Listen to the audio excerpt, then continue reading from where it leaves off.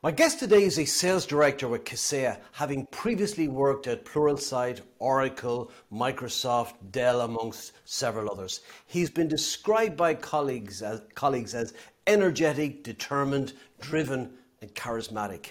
Here's one comment from a colleague. It is a rare characteristic to naturally push others towards their best potential, that of a leader, one who inspires others by his values.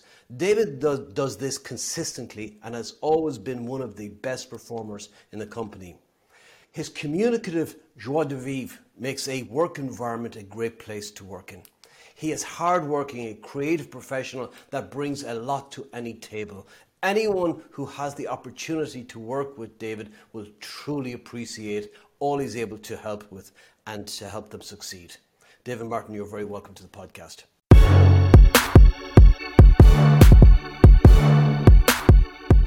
Tell me a little bit about where you grew up, what that was like, and how that experience shaped who you are today. Yeah, so where I grew up, where I was actually born, Paul, was up around Dolphins Barn. So I don't know if you know the area, but up around that, close enough to the Liberties. I went on a double date there. You did not? Back in the 80s to the ice skating rink. And here's the thing. I was going out with this girl only a couple of weeks. And a friend of mine was going out with this other girl. I'm now married to the other girl 30 years next month. So you know, maybe Dolphins Barn had played some role in that. I don't know. Yeah, there you go. It's good stock from there, Paul. Good stock. And believe it or not, my uncle actually used to work in the ice rink. So he used to get free entry into the ice rink. And he worked there for a couple of years. Great times up the ice rink. Yeah, great times up there, you know. Yeah, it would have been regarded back in the 80s. I presume it's still the same, as a very disadvantaged area. Yeah, it would be working class, you know. It'd be probably, it's borderline that, you know. Like the family I grew up in, like I'm an only child, Paul. So I had my mother had multiple brothers and sisters. Their family was 12, you know. Back then, like if you hadn't had 12, like, you know, if you had less than that, you were seen as not a big family. So she'd 6 brothers, 6 sisters.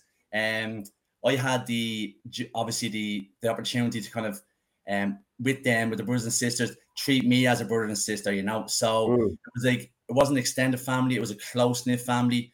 I lived, as I mentioned, my first time where I lived was around the corner from the ice rink above a barber shop. So that's where I lived first. And that was where my mother brought me up across road in the Kiln Hospital. My schooling was all up around James Street too. So I went to James Street CBS from a young age. One big mistake I done was left school at junior cert. So I basically got a summer job, Paul, in where my mother worked in KPMG. She worked there as a kitchen porter. So I got a summer job there, took the summer job, earned a few bob, didn't end up going back to college, to secondary school. And what I done was then from that was my first ever job. So it was like kitchen porter, clean the dishes, you know, Monday, Friday. Moved from that, then I went into another job called Elliott's Cash and Carry. So worked there again. My mother got me the job in there too. But like from the outset, you know, it was like for me, working in them 2 jobs, they kind of gave me the kind of backbone that I needed, because it was tough work. Okay, it was. My mother never pushed me in a sense of to get a job, even though she put the foundations in for me to go to them kind of companies and working there. And it was funny because when I was working in Elliott's and Cash and Carry, I was working there for about 1.5 years, you know, and I just, you know, I realized that I wanted a little bit more, you know. I was young, you know, I should have never left school, but I did. We all make mistakes. And I end up then, believe it or not, it's a funny story for you. I end up going down to, do you remember the FOSS? Remember FOSS years ago? FOSS. FOSS. It was a government body where you'd go. And all right. Sorry. I was thinking of like the circus. You know, the Fawcett Circus. Sorry. No, FOSS, absolutely. No. I know. Yeah, another giant sinkhole of public funds. But anyway, go on. I applied to the circus and they rejected me, Paul. So yeah, I couldn't get a job there.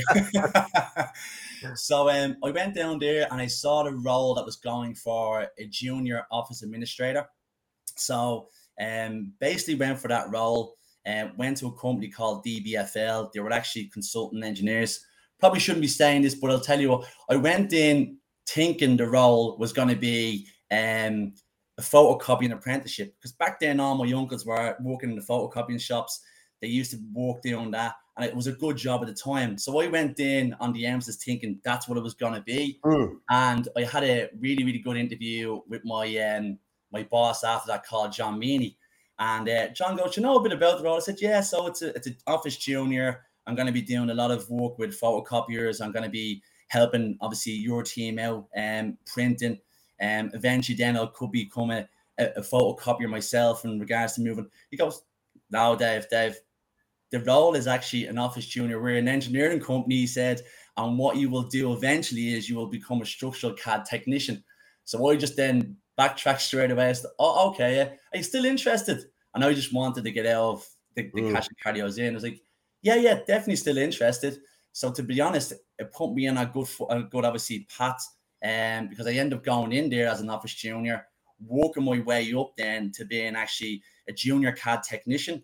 So obviously working on engineering projects, civil engineering projects, and then I ended up becoming a structural CAD technician there as well. So the good thing was on that, Paul, was that John gave me the opportunity to go back to college. I wanted to go back and do my Leaving Cert. Yeah, I was going to ask you that, Dave, because that sounds like as far away from being a sales leader in a B2B business as you can get. So you're going to have to help us with the breadcrumbs on how you got from that to this. Oh yeah, 100%. So obviously with that, then unfortunately, went back to my Leaving Cert, got my results, which is great. Went on to college. Part time now, were you the Leaving Cert? Yeah, did a part time. Yeah, did part time. So went back part time to Pierce College in Crumlin. I only done a couple of subjects, Paul. Didn't do the full. So I done English, Maths, Geography, and Art, because I was in the engineering industry. So unfortunately, with the obviously the bust in the economy then back in 2008, like civil engineering, because we were in the construction industry, that went obviously that declined. And what happened was I was made redundant from that. So had to kind of rethink what I wanted to do. You know, it was a bit like at the time I was living at home with my mother. I'm the only child. There was opportunities potentially to go to Australia and Canada. And honestly, Paul, at the time I was still young enough, like I was still only 22, 23. And I didn't really want to move that far away, to be honest. I didn't want to move that far away. It was something that I didn't want at the time.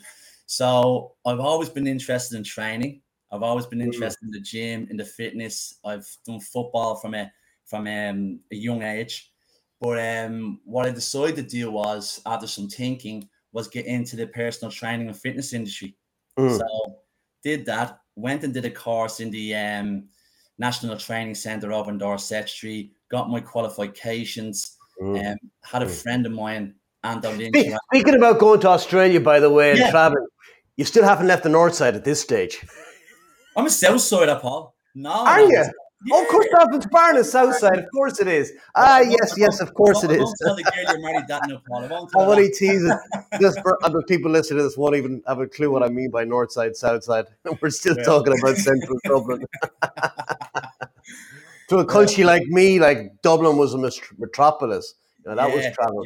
But anyway, sorry, I rudely interrupted you, Dave. Sorry, you were in the middle of...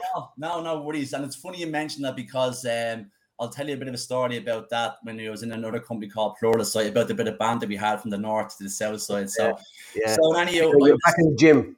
Or sorry, the gym. Back in the gym. So ended up getting a personal trainer role in the gym, raw condition gym. So I was working there for a couple of years, really enjoyed it, enjoyed the environment. And you know what, again, I started to think to myself, you know, all my friends were in sales, they were in tech sales. At the time, tech was booming. Obviously, Google were coming here, Microsoft were here already. You know, large tech companies were investing massively in Ireland, and especially in Dublin. So I had a couple of conversations with my friend about kind of moving into that and what I needed to do. So my first step was, Paul, okay, while I was in the gym, I went back to Ringsend College. I done a course in PC maintenance and communication, just to give me a little bit of an understanding of like how hardware works, how software works, and give me an understanding of the IT landscape.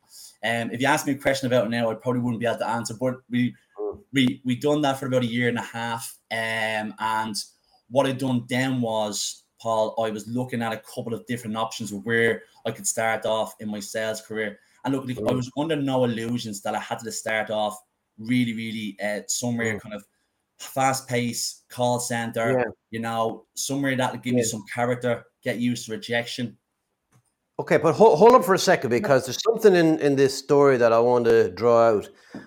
There's a common thread here, which is centers around you've had many jobs from, working as an office junior, being in the cash and carry and so on, and now in a very different one as a fitness instructor.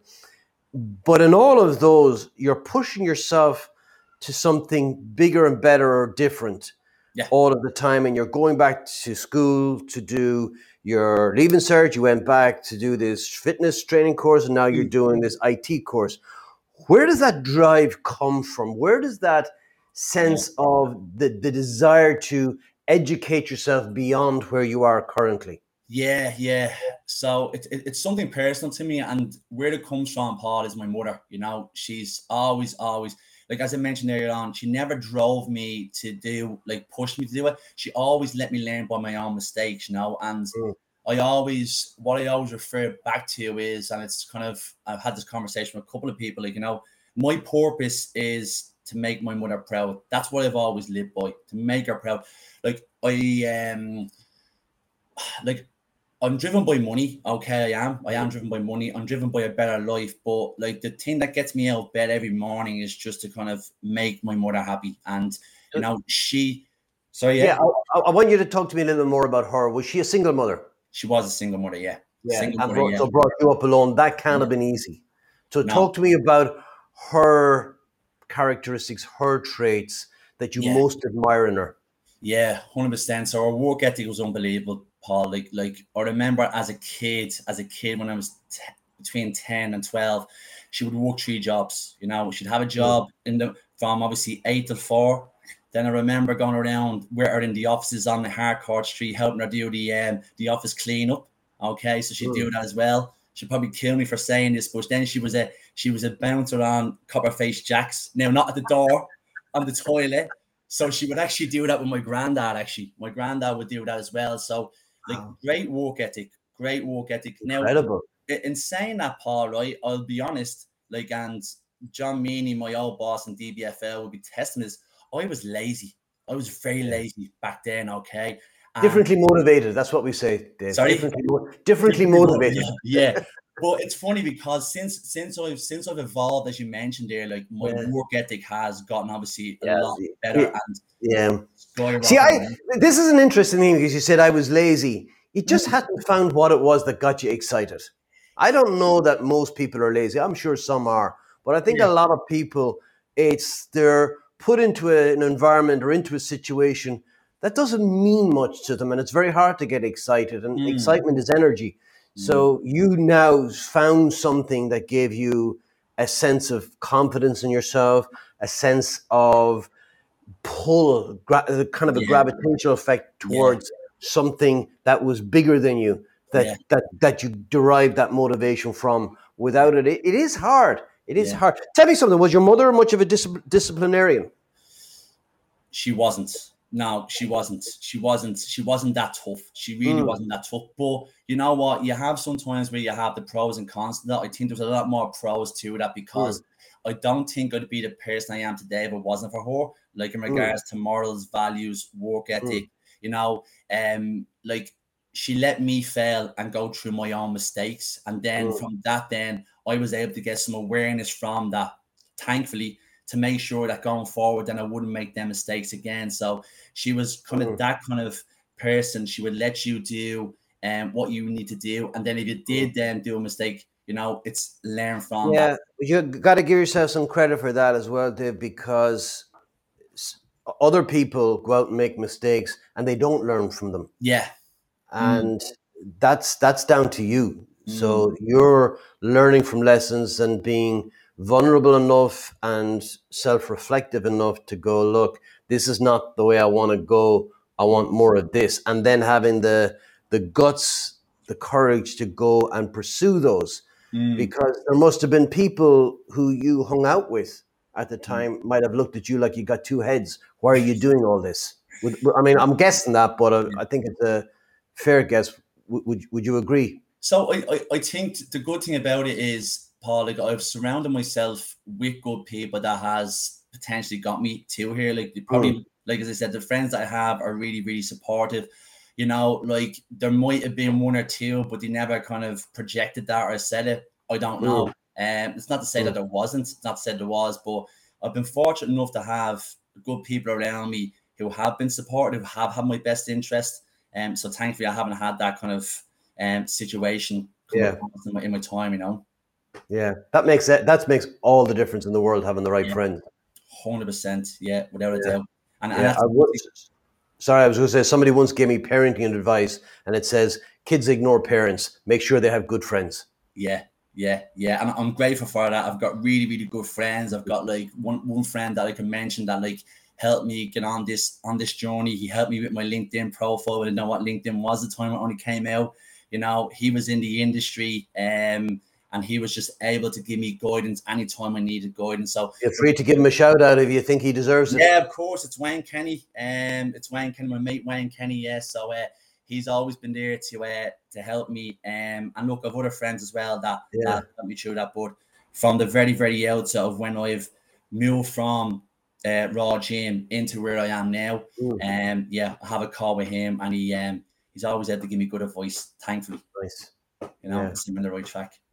Super. So you're in the gym, you're looking at Google and the likes of Google coming in, you're thinking about how do I get into this sector? Yeah, And you did some technology training yeah, on, I can't remember what you call it, but it was yeah. in that area. Mm. So then talk to me about how you got to your first sales job where you had a commission Yeah, and you're yeah. making those calls. Yeah, great. I got my first sales job in Aircom.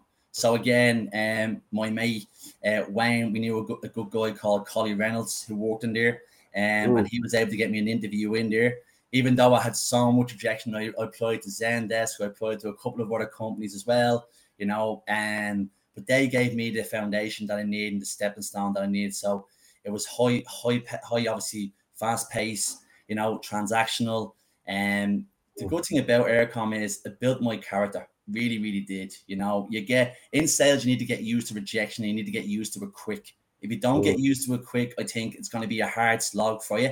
mhm. And that gave me the foundation to get rejected multiple times and just get back on the horse. Then, like, I think that set me up then going forward for any other potential companies that I was working in. It was like, Mm, okay, this is what it's like here. Everything else could be a little bit better. And once it is a little bit better, you know what I mean? Well, mm, that's good enough for me then, you know, and it gave me that yeah. foundation. So worked there for nearly 2 years. Then what it was like, okay, right, I've got my experience here. I need to get into somewhere tech sales. Okay. So what can I do next? So applied again to a couple of companies. I was very fortunate to get a job with Codec DSS there on Harcourt Street, Mm. managed service provider. And so, funny thing, I went into the interview, believe it or not, with Richard and Gavin McShira, and they hired me on the spot. What year And was this in? sorry, this was in, what was it? Probably around 2000, between 2013, Oh, okay. 2014, Yeah, yeah, roughly. Yeah.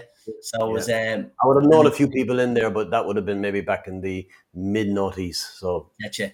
yeah. Yeah.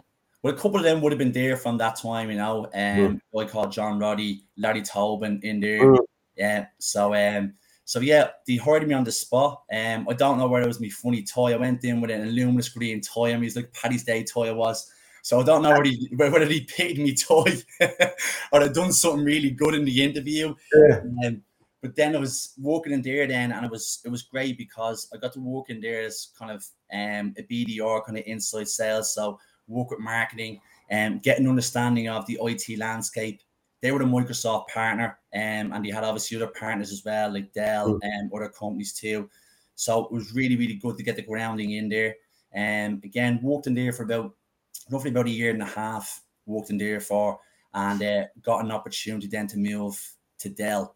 And I'll backtrack here because I think what I need to say is like my goal when I left the gym, Paul, was always to work for a large, obviously multinational company, IT company. That And was why always is that? Why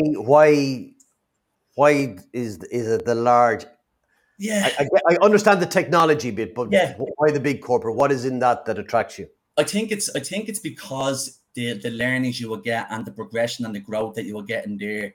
Now I'm not saying all companies are like that, but I just felt from my own perspective that I'd learn a lot more in them companies from a lot of experienced Yeah, people. I did learn loads in college DSS as well. Don't get me yeah. wrong, lots of that.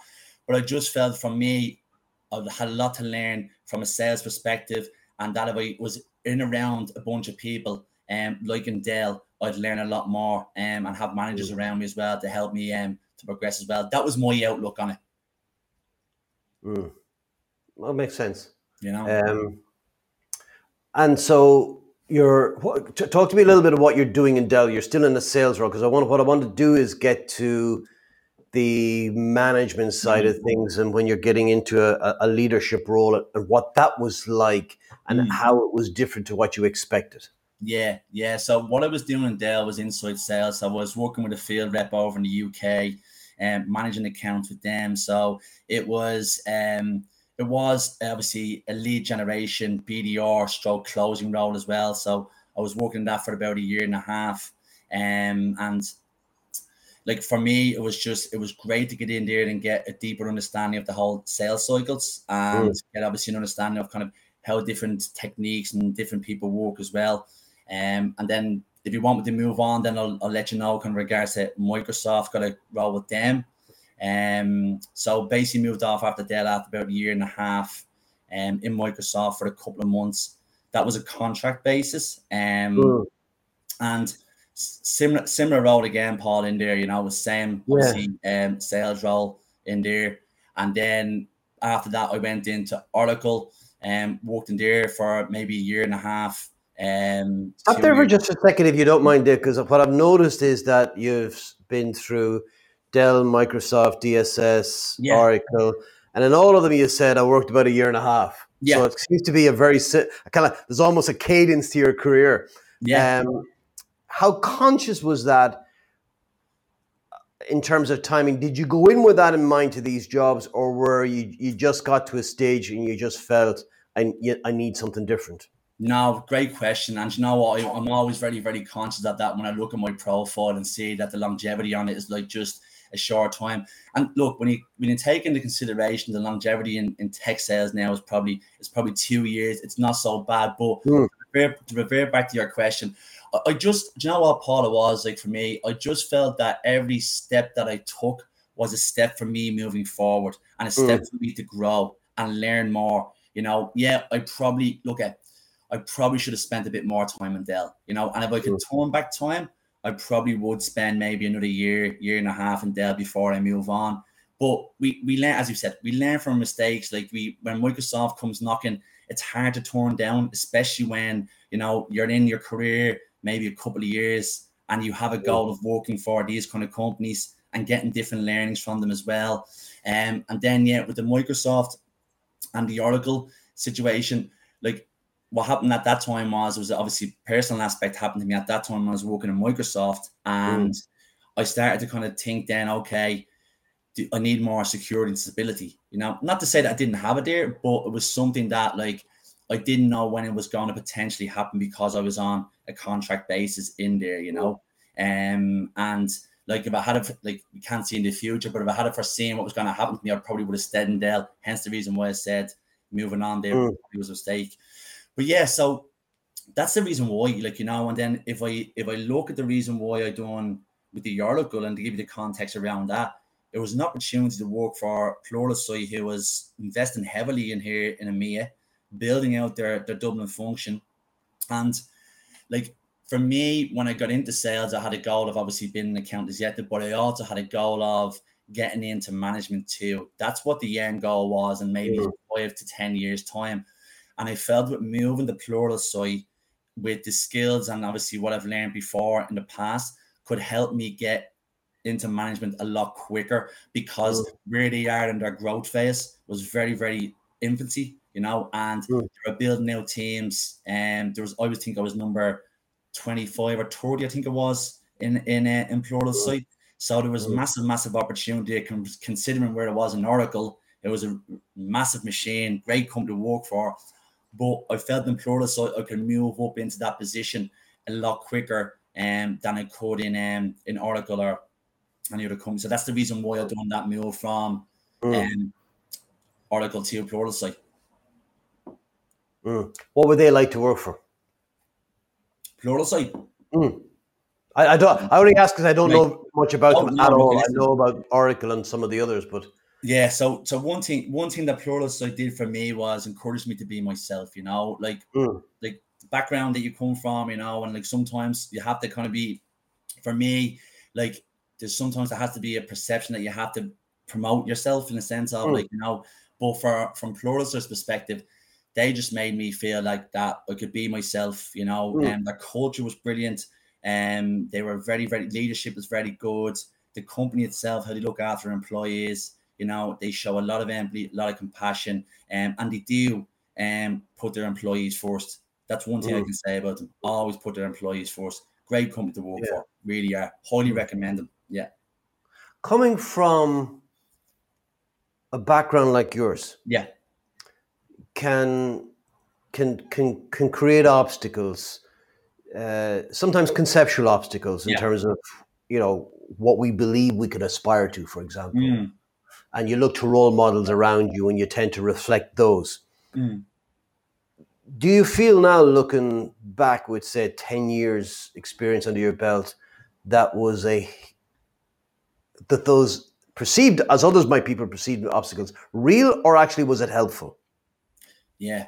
So in some cases it was real, but in other cases it did help me to drive on as well. Like I said, there was one situation where I was in a company and I walked in on a dress down Friday, and I was asked to cover because I have tattoos. So I was asked to cover the tattoos, and I was like, okay, grand, I can understand that. But look, listen, they gave me the context behind it, why they asked me to do that is because they wanted me to kind of be able to eventually move up the ladder and didn't want anything to get a hold against me. So some cases, it can harm you in the sense of, in some cases for me, it was helpful because it just drove me on more to be like who I am and just keep on driving to achieve more than I am that I want to achieve. Yeah.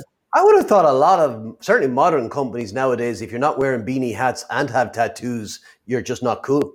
Yeah. Oh, yeah. Now. I'm talking about a couple of years ago. So when tattoos, it's not that long ago. Like, you're still a very young man. So yeah. Well, thanks, Paul. Thanks. Appreciate it. It's all relative. It's all relative. Yeah. That's interesting. And I'm just curious about that. Were you in a customer facing role? Were they worried about what customers would think, or was it just a judgment that they had? No, I don't think it was a judgment that they had, to be honest. I don't think it was that. It was an inside sales role. It wasn't a customer facing role. And look, honestly, my opinion is that they wanted the best for me and they didn't want anything to be in my way, or anybody else who had them obviously preconceptions to block me from anything moving forward. Like, that was the reason why. So they never had a problem with your nipple piercings? No, none of that. No. Even though you could see it through my obviously netted t-shirt at the time when I walked in. Nice one. Oh, I like what you did there. Hats off to you, sir. Hats off to you. Now I'm beginning to get some real insight into how you've made it so far. Yeah, that's cool. You find that you have to have that sense of humor, that sense of, it's almost self-deprecation, but it's also a real skill that when somebody tries to, now I'm only joshing, but I can imagine somebody might try to put somebody down, and that ability to just say, whatever, and just not let it affect you. Yeah. I'm curious, is where does that come from? Yeah. You always like that. Yeah, do you know what it comes from, Paul? I go back obviously to my childhood. It comes from like the childhood, messing around with friends, people giving stick to each other, slagging off each other. For me, when I was a kid, like the slaggings that I get as a kid are a lot more than what people kind of comment on now, if they did ever comment on it. So I just brush it off, like, you know, I've thick skin, thankfully.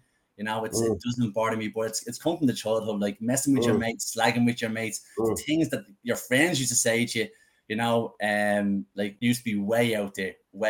So that build up over time, you know, so it prevents me from taking anything that anybody says. It's with a pinch of salt, you know. It's them, not me. That's the way I look at it, you know. Yeah. It's a real superpower, because when you see people who take things to heart too easily and have that thin skin, then you see that it's a real vulnerability and not in the positive sense. So, yeah, it's interesting. Talk to me then a little bit about that role now. Let's move into leadership, where the skill sets are very different, to what makes you good in sales are not the same. And there's often a period, certainly talking to people like yourself, they'll tell me about this year that they had between starting a sales management job and really getting it, that their strategies and tactics just weren't working for them. And I'm curious to know what your journey was like.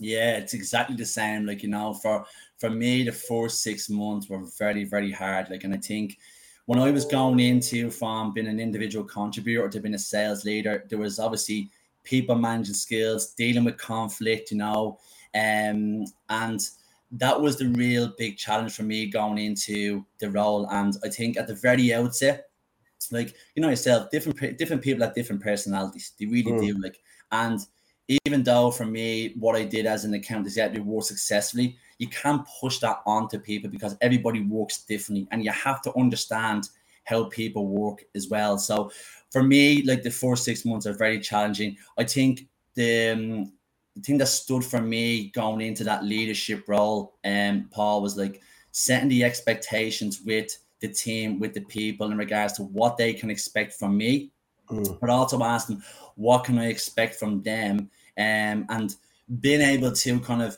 communicate that efficiently, and let them know. Like, it did help me prevent to have any dealings with conflict. The people management aspect of it, I found, was easier because you're letting them know exactly who you are, what you do. But also what stood to me was that when I had a conversation with anybody, I always said to them, look, listen, no matter what we go through and how we go through it, honesty is always the best policy with me. And if you're honest with me, I will be fully honest with you. And I think that built the trust, like that built the connection, and that helped me then as to mature as a leader, because when it came to a situation, they knew they could actually be upfront and honest with me rather than hold anything back. And they knew that, like, I was a sales rep before and I went through their challenges, and I showed a lot of empathy with them, Paul, as well. So with a couple of traits that doing that, like, put yourself, and I always believe you should put yourself in the person's shoes to see where they're coming from. And I think all them kind of attributes and them aspects helped me move along in after my first year. My first 6 months were very, very tough, very tough. But after that, it got a lot easier then. Have you any insight to share with me on why companies consistently, because your story is very familiar to me, so many, it's that first 6 months, that first year, there's a transition where they find it difficult. Why companies don't prepare people before they take up the role, 6 months before they start in a leadership role, that they should enroll them and show them what to expect and give them the skills to deal with it, so that they're not losing all this time. I don't understand it. Yeah, no, like, look, to be honest, I think it's because a lot of situations are different. I think companies grow really, really quick, and, like, from my perspective, like, in any company I've worked in, like, they've only had a couple of people in there from an end perspective. They're only building out the framework, only building out kind of the strategy, the functions of what you should do, you know. And I think it's like, I think it's a case where, like, that it's what I would do if I was them, would I do a lot of kind of, I would bring obviously the leaders into kind of a focus group and ask them what they need from the very outset, and then build our framework and our structure around that. And I think sometimes companies in general lead it from what is done from where their HQ is in the US, and they think that will work over in EMEA. And they just need sometimes, I think, Paul, is to listen to more to the people that are on the ground in regards to leaders. It's like what I do with my team. Okay, I have a brainstorming session every week with my team. what challenge you're going through, what can we do, how can we fix it, getting feedback all the time, constantly, I think can help that. And I think some companies may not do that consistently. And that's the reason why maybe it doesn't happen from the very outset. It might happen in 6 or 7 months' time, but not from the very outset. And plus, when companies are on a massive growth phase as well, there's so many moving parts too. So I think there's a couple of aspects to why it doesn't go well straight away. And I'm interested in the bit where you said that you do this brainstorming session where there's any problems or challenges. For people listening to this who are in the same boat, do you mind if I share something I learned recently that I think is really useful? This is a great framework. I loved it. Yeah. Some of my colleagues were doing these, what they call VIPs, which were weekly victories. What went well this week?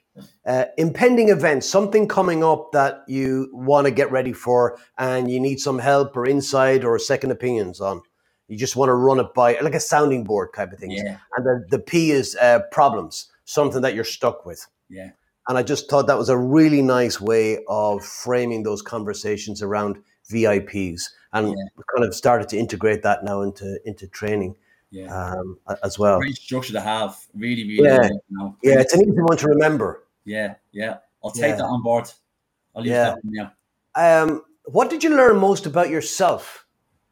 I was going to say as you moved into the leadership role, but just as you moved from cash and carry to where you are now, what have you learned most about yourself that when you look back and you go, here's what I'm most proud of? Yeah, so I think what I learned most about myself was that I'm persistent and I have got grit, I think what I've learned most in anything is just to treat people how you like to be treated too. I think that goes a long way. And if I go a little bit further than that, I think that for me, I always believe that if you have a positive mindset and you always look at the glass half full, you will always get to where you want to. So what I've learned most is to always look that way. Even though there might be a lot of challenges, you might be facing a lot of roadblocks, as I mentioned, the first 6 months in my management position, I was pulling my hair out over the 6 months. I was didn't know, I was like, am I doing this right? Am I adding value? And I always had to get reassurances sometimes from my colleagues to make sure it was. But, I've learned from that them 6 months are challenging, in all aspects of life. But if you have the mindset, the positive mindset, positive attitude, you can actually overachieve. I know it's corny, but you can actually overachieve anything once you keep on looking at the bigger picture. And how do you maintain that when you have so many things in life that are conspire to kind of gut you? Yeah, I think what it is, Paul. It's reflection. How you maintain that is on reflection. I think what you need to do is that sometimes we can get so caught up in the future of what's coming and then got caught up in the past of what's happened, and we don't spend enough time in the present, I think. And for me, it's if I am having one of them days, I take a step back and I be in the present. And that's one thing that I will always do, And I can't say I do it all the time. Don't get me wrong. My girlfriend will say different, right? She'll say different. But that's what I always try to do. And when I do that, it helps me then by doing the reflection. Whether it'll be okay, I'm not going to say I reflect every day. I don't have a diary yet, but when I do that, it does help. Yeah. And talk to me then a little bit about what you do to unwind and relax. Yeah. So I run, I go to the gym, I enjoy going out with my girlfriend for a bite to eat a meal. And yeah, what else do I like? I like cycling. I like going swimming in the 40-foot when it's not raining. So yeah, there are a couple of things that I love doing. All right. There's two questions I have. First one is an easy one. You're getting into water. Why does the rain bother you? It's just another form of wet.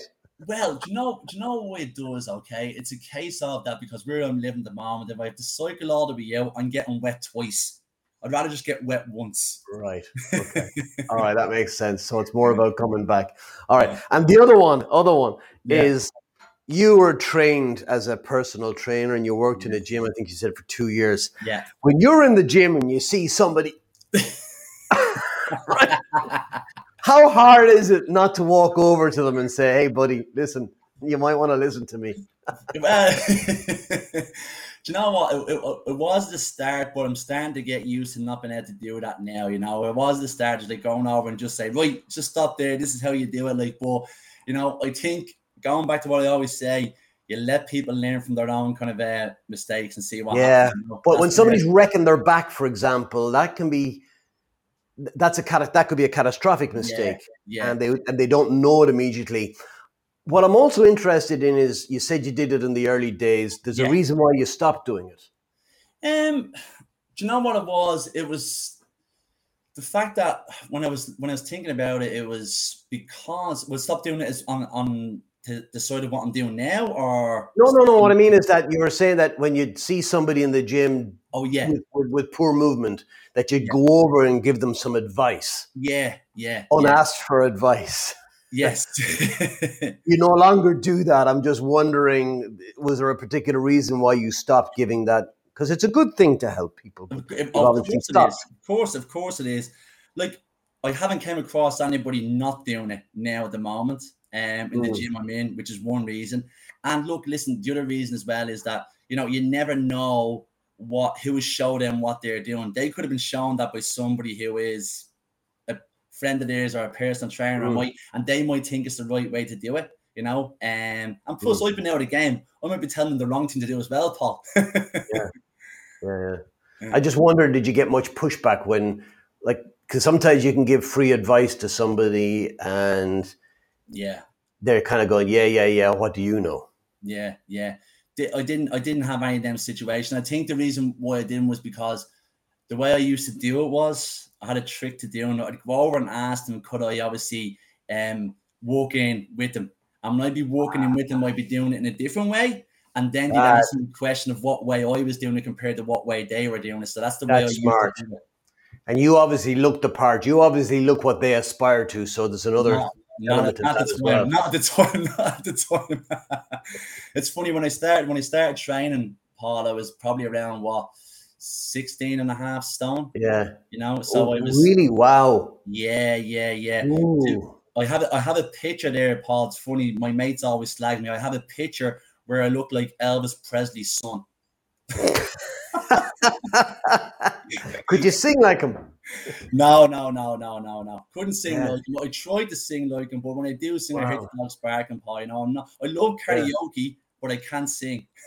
You're a remarkable person, Dave. It's an extraordinary to find somebody who has such levels of self-awareness, drive, determination, and ability to pivot their life, whether it's losing weight, Mm, getting educated, moving careers, mm, to have that sense of, I don't want to call it control because we have far less control in our own mm. lives than we actually think we do, Yeah. but certainly a sense of command maybe Mm, over the direction your life is taken. mm. I hope your girlfriend appreciates it. Yeah. Show her this Absolutely. recording. I think she should. I'm Because sure she does. I'm going to send it on to her as well. Don't worry. I'm gonna hire her up actually so she can hear you. Say it once more time. you're an extraordinary man. Thank you And, very and I much. mean that Yeah. sincerely. It's a lot of people, and I've interviewed a few of them, and what you'll often notice is that they try to justify or rationalize how they do things or why they do things the way they do Mhm, without really reflecting on it and going, am I doing what's mm, best for me, best for my family, best for my community? Could I do better? Should I be doing something else? And mm. having that conversation with yourself, and understanding, and as you said it, that within reason, everything is possible. You Yeah. can certainly reach way past your current uh, confines in terms Yeah. of your life. Yeah. Yeah. Um, Yeah. but I you're think only allowed one girlfriend. That's one of those exceptions. yes, correct. Yeah. Yeah.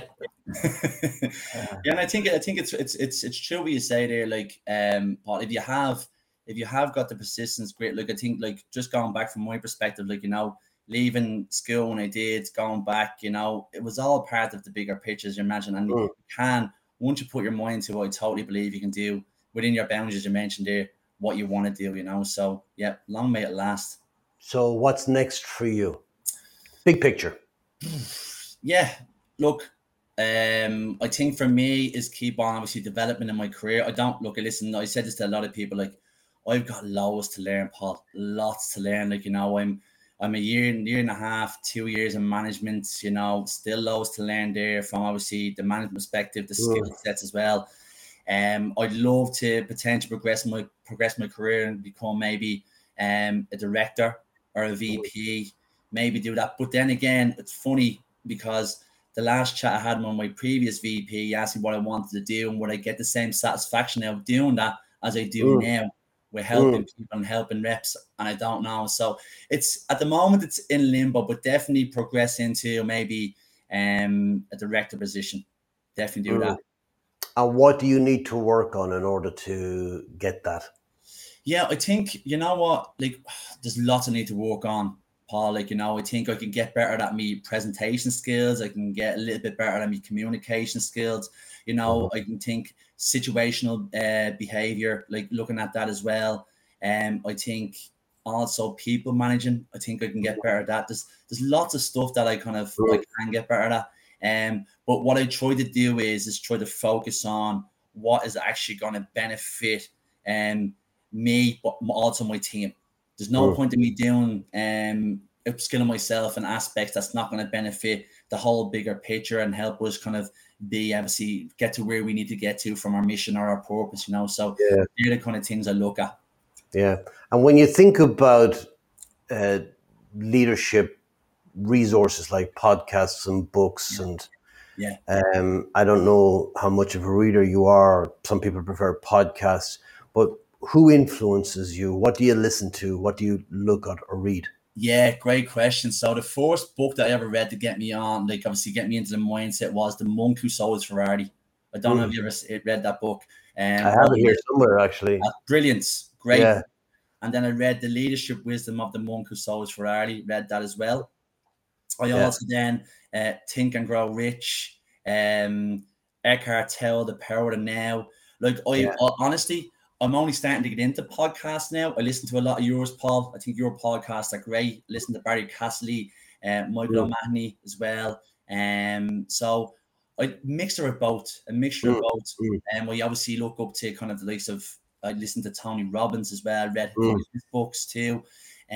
So all around them kind of aspects. I'm a big book reader in the sense of like self-awareness, you know, business, then obviously from a personal aspect as well. So anything related to do that. My girlfriend thinks I should start reading sci-fi, but I have to get into them books. But I'll keep on reading the books I am at the moment. There's a lot in what you're reading that seems to me to be designed to learn more about yourself rather than about, say, a specific job or role. Yeah. It seems to be a kind of a sense of self-discovery. I just wonder how true that is, and if so, what do you think motivates it? Yeah, definitely. I think you're 100% right. I think when I was going on this journey, I had to kind of read them books, and then books gave me obviously the confidence and gave me kind of the, as you mentioned there, the understanding. And I think what motivated it was because, look, when I was going through my career, like, you know, like obviously the word that we always talk about is the imposter syndrome, you know, and I just like for me, it was always kind of in the back of my head, still does be sometimes. And reading these kind of books and helping myself upskill my knowledge in all different areas was helping me kind of overcome that kind of aspect of thinking that it is the imposter syndrome. So that's what kind of really drove it from the aspect, is that kind of part of it. Helps you make sense of the world and your position in it. Exactly. And I think for me, when I mentioned earlier on about being present and not thinking too far ahead, not thinking too far behind, them books kind of relate to that as well. You know, Eckhart Tolle, The Power of Now. That's obviously about being present, thinking about now. You know, so yeah, it's a lot of self development, Paul. You're dead right. And I do read a couple of business books as well. Like, but yeah, they were my go-to on the very outs. And even that, it's funny. I think I've read The Monk Who Sold His Ferrari like 2 or 3 times. You know, I've also kind of done The Secret as well. I don't know if you heard about that. The Law of Attraction. Yeah. So Yeah. Yeah. Curious your thoughts on that, and I'll share mine in a moment. But just your whole thoughts on how. Oh, so I need to frame this a bit better. Mm.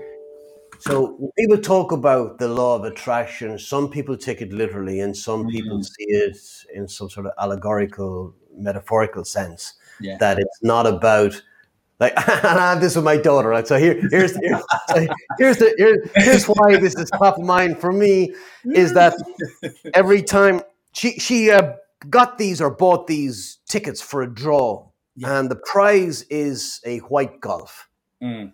She has manifested it in her own mind that she is going to win this white golf, and it's sometime in September. Yeah. When we're out on the road, she'll go, see, there's a white golf. See?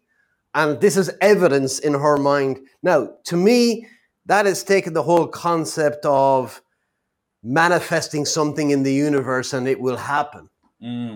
Versus what Sandler called the bird cage, which is when you talk about something that you're looking for, then it stirs something up. So if I talk about, for example, I've always wanted to do, I don't know, let's say horse riding lessons. And if I talk about this, then somebody somewhere is going to see a sign, somebody I know, horse riding lessons, blah, blah, starting 12th of October.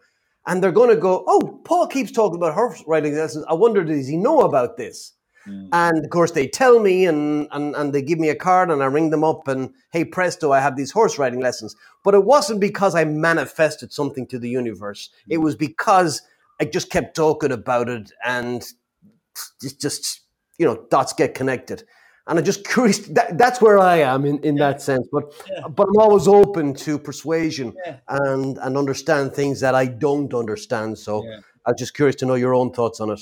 Yeah, no, look, listen, I totally agree with you saying there, but what I see is that, like, if you're talking about it or you're visualizing it or you're manifesting it, like, what action you're doing, that action has a ripple effect on the consequences. So I think for you there, what you said about talking about it, if you hadn't talked about it, when you're talking to someone at the moment, the way they see it is you're putting it out there. That's what they say, whether it be to the universe or you're putting it out there to me, But what's happening is then that talk that you were doing is going to have a ripple effect, and the ripple effect hopefully comes back around, which, as you mentioned there, it did. But like one thing that I done, I don't know whether it's true or not, but when I was actually going on my journey to obviously get into tech sales, one thing I always done was, this is a funny thing, I'd walk down by the Google buildings every night, Paul. Every single night I'd walk down by there and be like, okay, I'm going to walk there, I'm going to walk there. And I believed if I visualized that and absolutely. I'm 100% with you on that, man. I think that's the highest order visualization you're going to get. Yeah. Now, it didn't happen, right? It didn't happen, right? Yeah, but it drove you in a direction. But what I did get and what people are saying about it is, I don't know how true it is, if you have to be specific in what it is that you want. What I actually wanted, as I mentioned at the start, was to work for a large IT global company, but I didn't say at the time which one it was, and I was walking in that. So, I do have, for me, I do believe in it. I'm 80-20 in a sense of how much I believe in it. Yeah. And I believe if you do put it out there, it all depends on what it is you're putting out there, and you will get back. And the reason why I say that is like karma, for an example.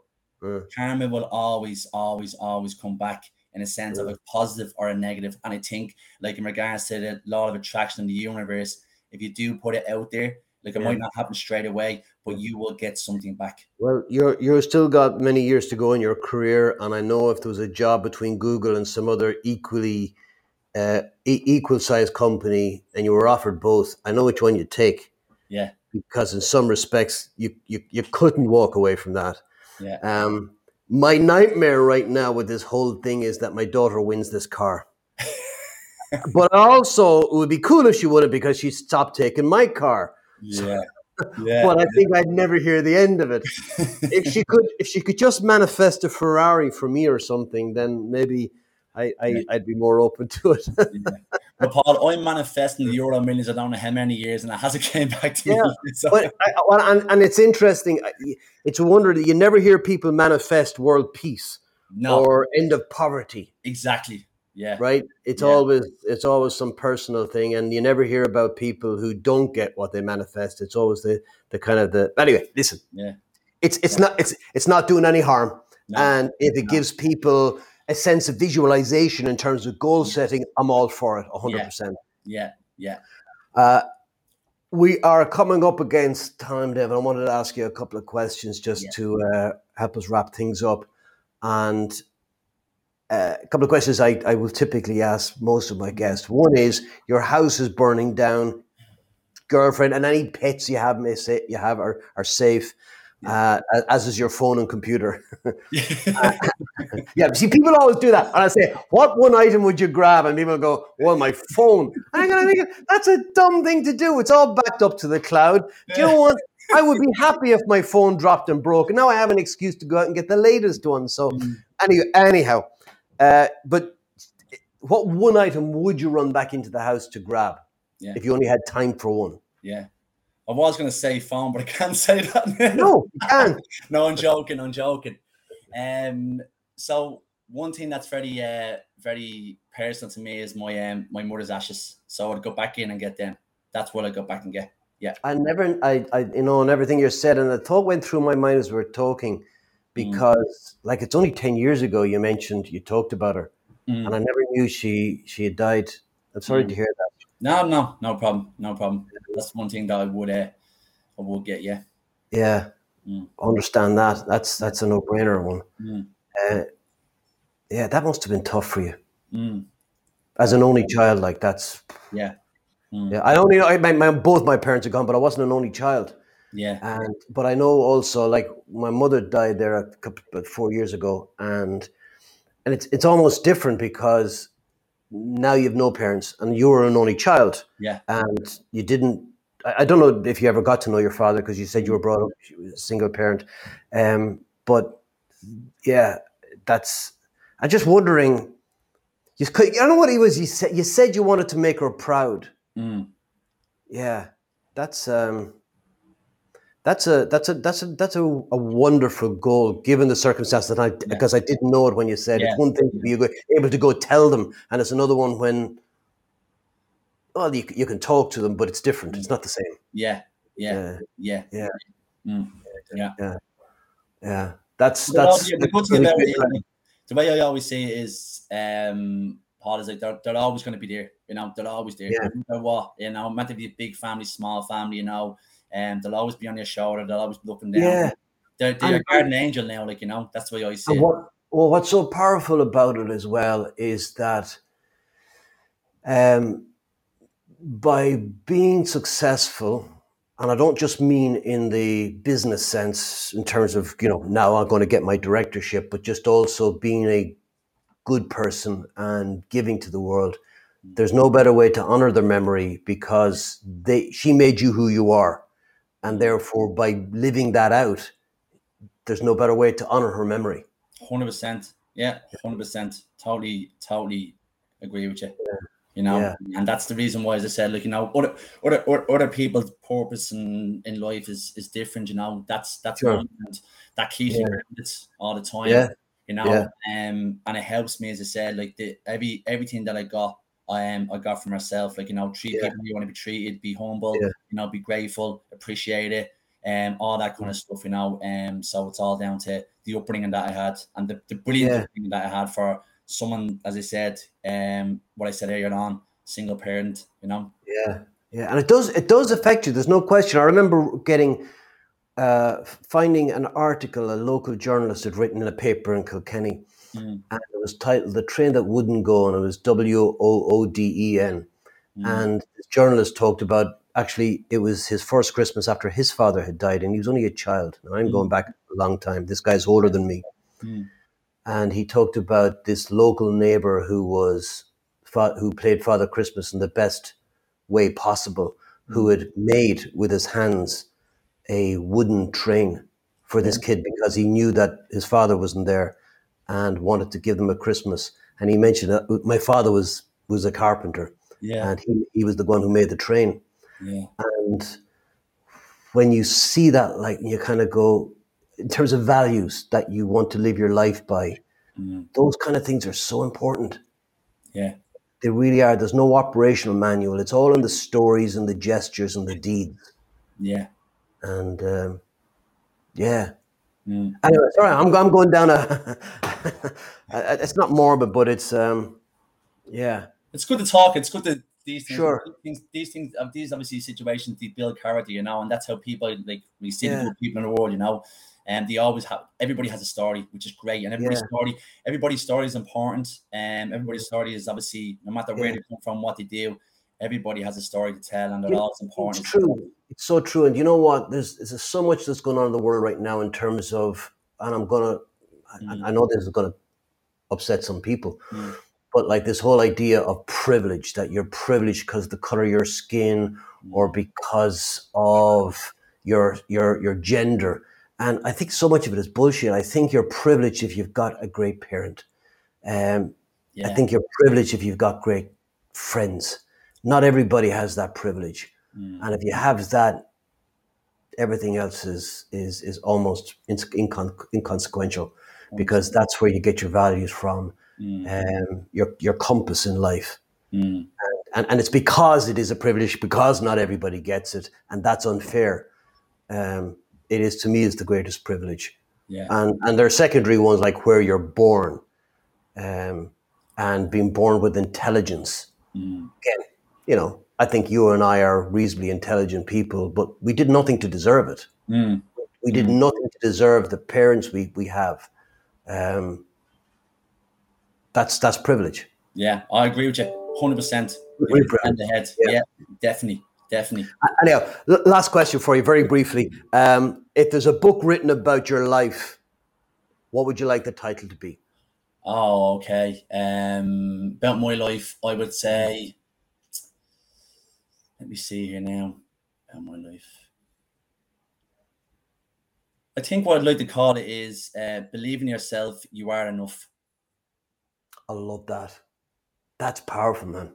Yeah, I love that. yeah. That's a brilliant place to end it. David Martin, thank you so much for being my guest today. It's been an absolute honor and privilege to have you on. Likewise, thank you very much, Paul. Thank you. Really, really appreciate it and really enjoyed it.